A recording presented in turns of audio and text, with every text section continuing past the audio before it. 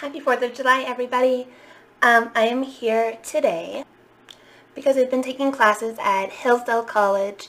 They sent out a mailer a couple days ago, probably sometime last week, for all the students to sign to promise to read the Declaration of Independence on the 4th of July. So that's what I'm going to do. I might have another episode coming out later today, I'm not sure yet, but I wanted to read this and keep up my end of the oath.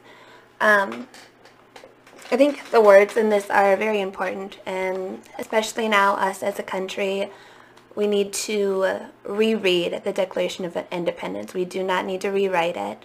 This is what our country was founded on by our founding fathers, and I think it's important for people to hear it and understand it. So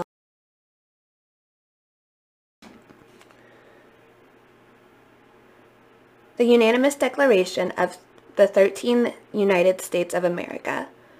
When in the course of human events it becomes necessary for one people to dissolve the political bands which have connected them with another, and to assume among the powers of the earth the separate and equal stations to which the laws of nature and of God entitle them, a decent respect to the opinions of mankind requires that they should declare the cause which impel them to the separation. We hold these truths to be self-evident, that all men are created equal, that they are endowed by their Creator with certain unalienable rights, that among these are life, liberty, and the pursuit of happiness. That to secure these rights, governments are instituted among men, deriving their just powers from the consent of the governed, that whenever any form of the government becomes destructive of these ends, it is the right of the people to alter or to abolish, and to institute new government, laying its foundation on such principles and organizing its power in such form as to them shall seem most likely to their effect, their safety and happiness. Prudence, indeed, well dictate that governments long established should not change for light and transient causes, and accordingly all experience hath shown that mankind are more disposed to suffer while the evils are sufferable than to right them by abolishing the forms to which they are accustomed. But when a long train of abuses, usurpations, pursuings invariable the same object, and vices a design to reduce them under absolute deposition, it is their right, it is their duty to throw off such government and to provide new guards for the future security. Such has been patient colonies, and such is now the necessity which constrains them to alter. The present King of Great Britain is a history of repeated injuries, all having indirect object with the establishment of an absolute tyranny over these states. To prove this, let facts be submitted to a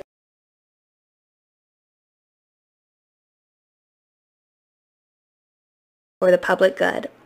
He has forbidden his governors to pass law of immediate and pressing importance unless suspended in their operation till his assets should be obtained, and when so suspended he has utterly neglected to attend to them. He has refused to pass other laws of large districts of people unless these people would relinquish the right of representation in legislature, a right inestimable to them and formidable to tyrants only. He has called together legislative bodies at places unusual, uncomfortable, and distant to the depository of the public records for the sole purpose of fatiguing them into compliance with his measures. He has dissolved representation of the houses repeatedly for opposing with manly firmness his invasions on the rights of the people. He has refused after a long time, after such dissolutions, to cause others to be elected, whereby legislative powers incapable of annihilation have returned to the power at large for their exercise, the state remaining in meantime exposed to all the dangers of invasions from without and convulsive within. He has endeavored to prevent the population of these states, for that purpose abstraining the law for naturalization of foreigners, refusing to pass others to encourage their migrations hither, and raising conditions to new appropriations of lands. He has obstructed the administration of justice by refusing his assets to laws for establishing judicial powers. He has made judges dependent on his will alone for the tenature of their offices and the amount payment of their salary. He has erected a multitude of new offices and has sent hither swarms of officers to harass our people and eat out of their substance. He has kept among us in times of peace standing armies within the consent of our legislators. He has affected to render the military independent of and superior to the civil power. He has combined with others to subject us to a jurisdiction foreign to our Constitution and unacknowledgeable by our laws, giving his assets to their acts of pretended legislation, for quartering large bodies of armed troops among us, for protecting them by a mock trial from punishment for any murders which they should commit in inhibition of these states, for cutting off our trade with all parts of the world, for imposing taxes on us without our consent, for depriving us in many cases of the belief of trial by jury, for transporting us to seas to be tried for pretended offenses, for abolishing the free system of English laws in a neighboring province, establishing therein an arbitrary government, and enlarging its boundaries so as to render it as once an example and fit instrument for introducing the same absolute rule into these colonies, for taking away our charters, abolishing our most valuable laws, and altering for suspending our own legislator and declaring themselves invested with power to legislate for us in all cases whatsoever. He has abdicated government here by declaring us out of his protection and waging war against us.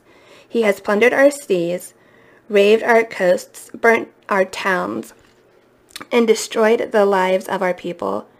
He is at this time transporting large armies of foreign mercenaries to compete the works of death, dissolution, and tyranny already begun with circumstances of cruelty and perfidy scarcely paralleled in the most barbarous ages, and total unworth the head of a civilized nation.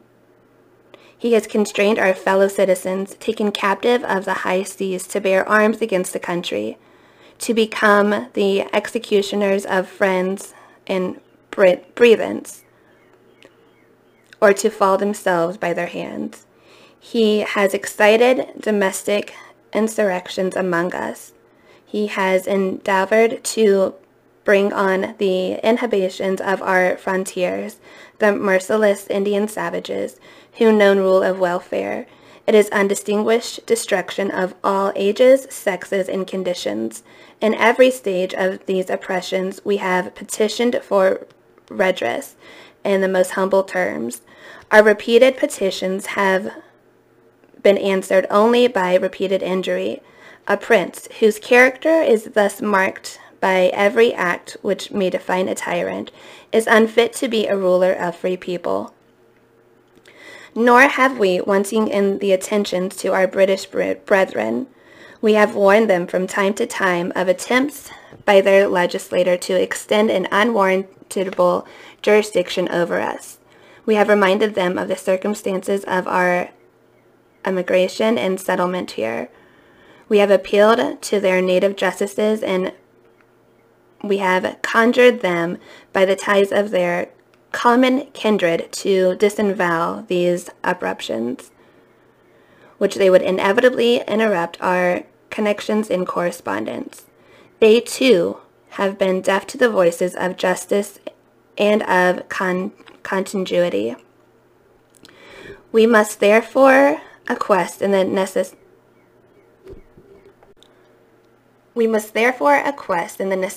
which denounces our separation, and hold them, as we hold the rest of mankind, enemies in war and peace friends. We, therefore, the representatives of the United States of America and General Congress, assembled, appealing to the Supreme Judge of the world for the rectitude of our intentions, do, in the name and by authority of good people of these colonies, solemnly publish and declare that these united colonies are and of right ought to be free and independent states, and that they absolved from all allegiances to the British Crown and all of the political connections between them and the state of Great Britain. It is ought to be totally dissolved, and that we free and independent states that have full power to live a war, conclude peace, contract alliances, establish commerce, and do all other acts and things of which independent states may have the right to do. And for the support of this declaration, which, with a firm reliance on the protection of divine providence, we mutually pledge to each other our lives and fortune and sacred honor. And then, of course, all of the signers. I don't know if you guys can see that or not. Oh yeah, just it needs to be reread, guys. It's a lot like what's happening right now, I think. So that's all. Thank you so much for watching this special Hillsdale for Liberty reading of the Declaration of Independence. Probably should have practiced a couple more times before, but that's okay. Have a wonderful Sunday. Very happy 4th of July to everybody. God bless you. God bless this country. And together we're Patriots strong. Bye, guys.